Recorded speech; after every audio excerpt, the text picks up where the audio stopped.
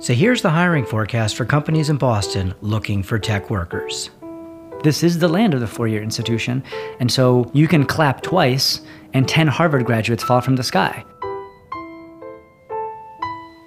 That's David Del Marcentias, founder and executive director of Resilient Coders, a Boston-based 20-week free intensive coding bootcamp for low-income people of color, designed to help them to access the kinds of well-paying tech jobs that actually provide enough money to live on. Part of David's job is to convince local companies that requiring their coders have college degrees that are too expensive and out of reach for so many marginalized people, is both classist and racist. And it also deprives those companies of highly trained coders of color. I'm Andrew Wolk, and this is Finding Common Purpose, the show exploring how to build a 21st century social contract, not just for a few, but for everyone. Today, the second part of my conversation with David, recorded before the pandemic and widespread protests, about how even the best-intentioned efforts to increase diversity at companies can fail for the potential employee and employer, from the role implicit bias plays to straight-up racism, unless companies can truly listen. If you haven't heard the first part of the conversation yet, it's our episode called Taking the Protest to the Office. Be sure to check it out. Something to know about David is he identifies as both Latino and white, and he believes his dual identity gives him access to different kinds of conversations. To some people, I am Latino. To some people, I'm white. And I have made my peace with the fact that those are two different windows into the same house. And so if I'm telling a story on behalf of our coders, and your entry point of engagement with that story is one in which I am Latino, so be it. If your entry point with that story is one in which I'm white, so be it. Those different access points, those different ways of being seen, give David a flexibility that many resilient coders, graduates, especially Black graduates, don't have. Even when they're interviewing at a company Resilient Coders has partnered with to help place its graduates, a company that is actively trying to hire people of color. Fictional scenario, let's suppose that an interview goes very well. There's a young Black woman who goes in to interview with a couple of white men, right? And it goes well, and she's scheduled for a second interview, and she doesn't show up. She just disappears, right? And the company might say, what happened? We were so happy. We really liked her. Like, it was going really well, blah, blah, blah. And then we speak to the young woman and ask, well, what's going on here? And she might say, well, it's very clear to me that I just don't belong there, right? And so you have to kind of unpack that further. And some of that is her own experience. Some of that is the imposter syndrome with which she is experiencing this entire episode. And some of it might have been actual microaggressions that she experienced during that conversation.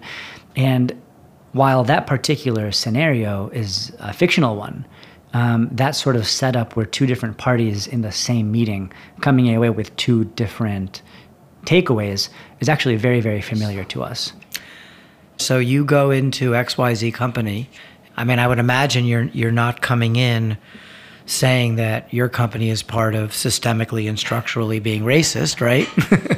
But at the same time, you do to some degree, without knowing them specifically, feel that way, and you want to get your people jobs. Yeah, well, there's no faster way to shut down a conversation in this country than throw out the big R word. That's going to shut that right down. So in my efforts to engage everybody as though they want to be an ally, at that point, the conversation becomes less about the person and the company as entities and more about the behaviors and practices that are maybe antiquated and ill-serving what I assume to be their efforts to build a more inclusive team, right? So if I sit down with somebody from Megacorp LLC, right, and it's all white men, I have to engage in that conversation, either assuming or sometimes pretending to assume that they want to build an inclusive and diverse team. But I would say that it's also important to turn the fire up a little bit when speaking more broadly about the system and about a particular societal narrative that we have crafted. Because I do think that our biggest challenge as an organization and as a movement is apathy. You're looking for your window in the conversation to continue to take baby steps of what you can share that gets them listening while you're listening as well. Yeah, exactly. I'm a big history nerd. To me, one of the continued threads of history and its leaders has been the removal of neutrality, right? If you as a leader are able to remove neutrality and say you are with me or you are against me, that's when you can begin to have a conversation. And so when I write stuff or when I say stuff that can be perceived as a little bit inflammatory, that's very much intentional, because we're not having the conversation. And the only way to begin having that conversation is to poke and prod and say, you're either with me or you're against me, but either way, we got to talk.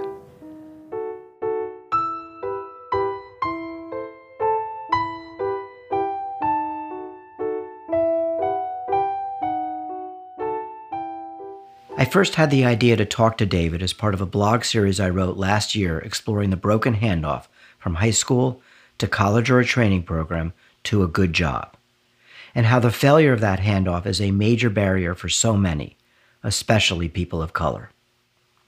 I told David about a kind of try-before-you-buy approach I'd heard some employers prefer when bringing on new hires from less traditional backgrounds.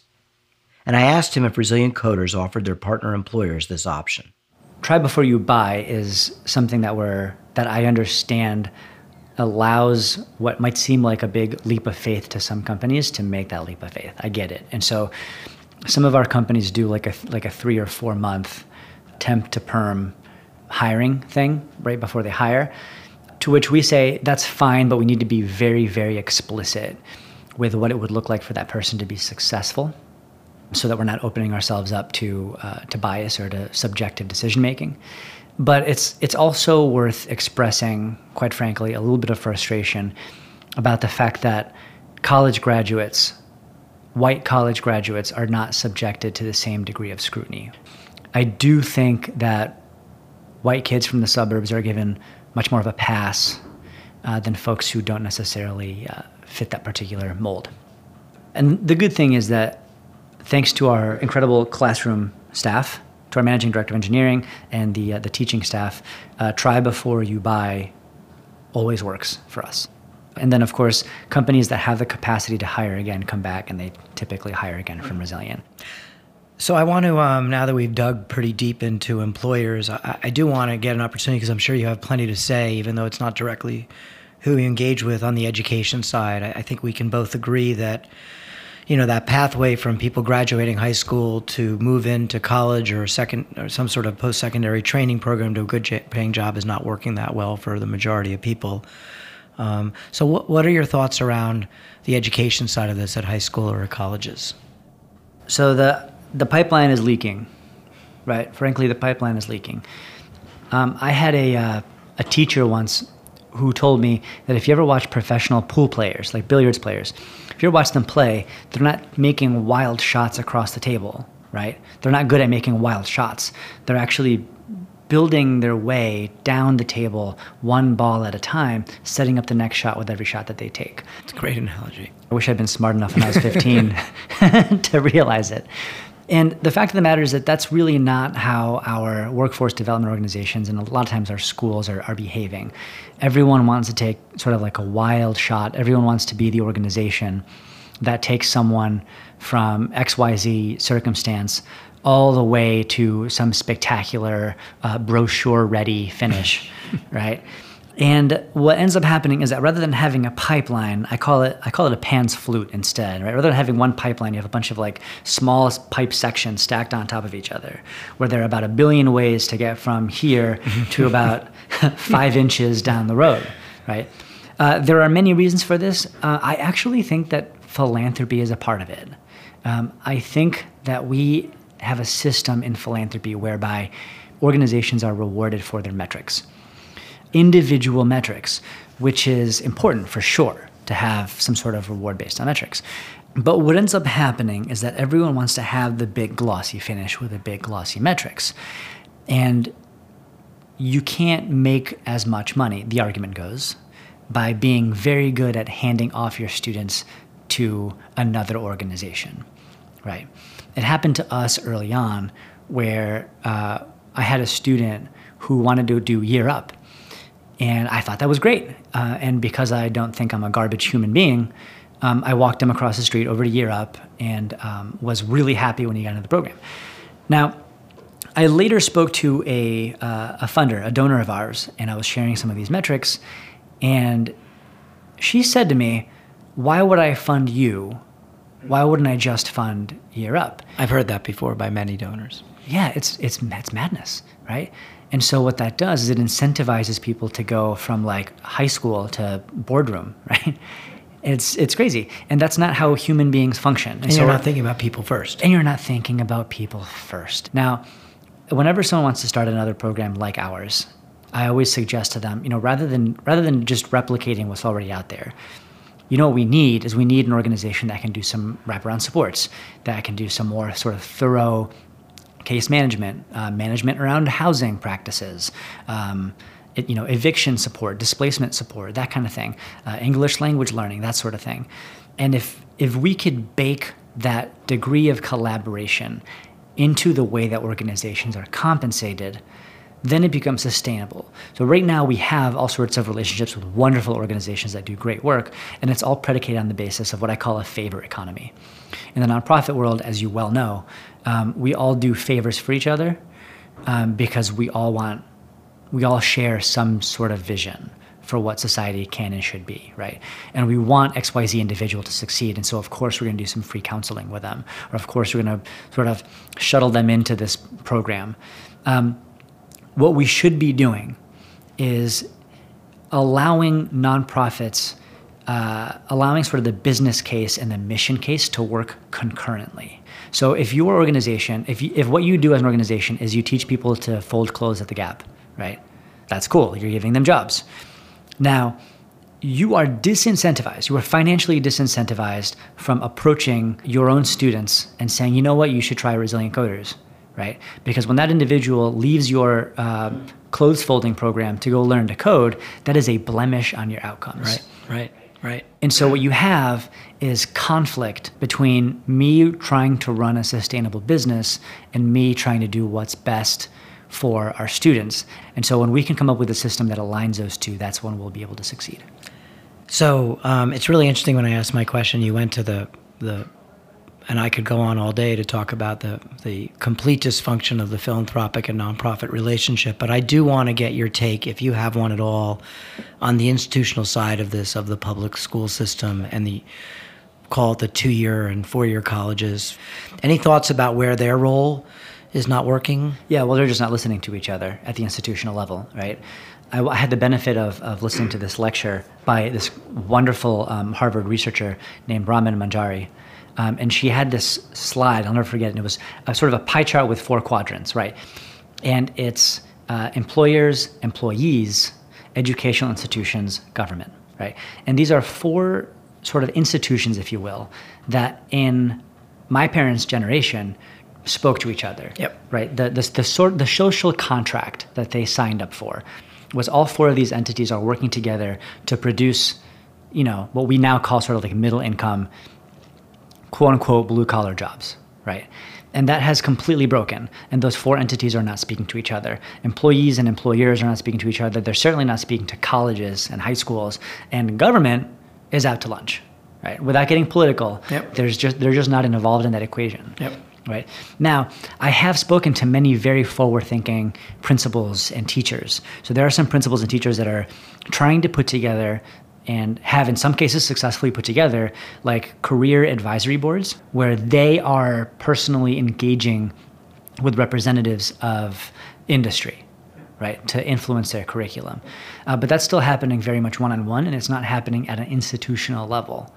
And so the minute that we're able to sort of wrap those 4 quadrants back into one, we'll be able to actually place people in the jobs. I want to turn back to this idea of this 21st century social contract that supports moving more people along this pathway. In this case, it's high school to post-secondary to a good paying job. I'm fascinated by when we think about the contract that and the institutions about the role of the individual. Because the only way a contract is really going to work, a social contract, is what role the individual or the citizen is going to play in that. And I'm just curious, for the age group that you work with, right, which is a little bit of a difficult one, right, because they're old enough to be an adult by law. Yeah. But they're probably not old enough, depending on a lot of different circumstances, to know how to navigate their way through that pathway. How you think about the role of the individual. So if the institutions step up, what should they be expecting from the individual to make that contract really work? So if the institutions step up, in what sense? Like if colleges start teaching? Yeah, so if those 4 quadrants work better together, or more employers keep coming to the table to allow you to grow, the other half needs to meet them somewhere. I don't know if it's halfway, depending on the age, right? Certainly a kindergartner, it's probably more the parents, right? But if you are able to build the relationship with the institution, you've changed their mindset, you've changed their structural hiring barriers. What's the expectation on the student side in that contract, right? Because that's what makes up the contract. It's your student who then goes to the employer. What are those expectations on that side to make it work? You know, I don't think there's much to change, quite frankly. I think that our students, I think many young people of color have often spent their lives contorting themselves into some sort of abstract social ideal, right? Yep. And I don't think they need to do any more contortions. I think that they should be allowed to be the exceptional people that they are. And I would like to see the day when institutions and systems change around them to allow them to be their most powerful selves. Yep. And then I would assume, but I don't want to put words in your mouth, and only be held, not be discriminated against because of who they are, but held to the same standards. Held to the same standards. That's exactly right. I've spoken to a lot of folks who have just spent their whole lives playing the game. They wear the quote unquote the right clothes. They speak in quote unquote the right way, right? They wear their hair in a certain way, right? There are all sorts of concessions, if you want to call them that. There's all sorts of code switching that takes place that I don't think they should be doing any more of. Yeah, that's a great way to end, because it's a really interesting question around where the change really has to happen if you want to have this new social contract, and you know, the institutions really just needing to catch up, right, to those that are there and ready and waiting. David, I cannot thank you enough. This has been an awesome conversation. I really appreciate it. Thank you very much. I enjoy getting to talk like this. Well, it's terrific. Have a great day. Thank you. Do the same. You can learn more about Resilient Coders at resilientcoders.org, and you can read about my conversations with David Delmar Centillas at andrewwolk.com. Rachel McCarthy produced the show. Doug Slaywin with Satellite Sound Recording is our sound designer and engineer. You can find us on Apple Podcasts or wherever you get your podcasts. And if you enjoyed what you heard, be sure to hit subscribe and also leave a review. It's the best way to make sure other listeners can find us. Thanks for listening to Finding Common Purpose.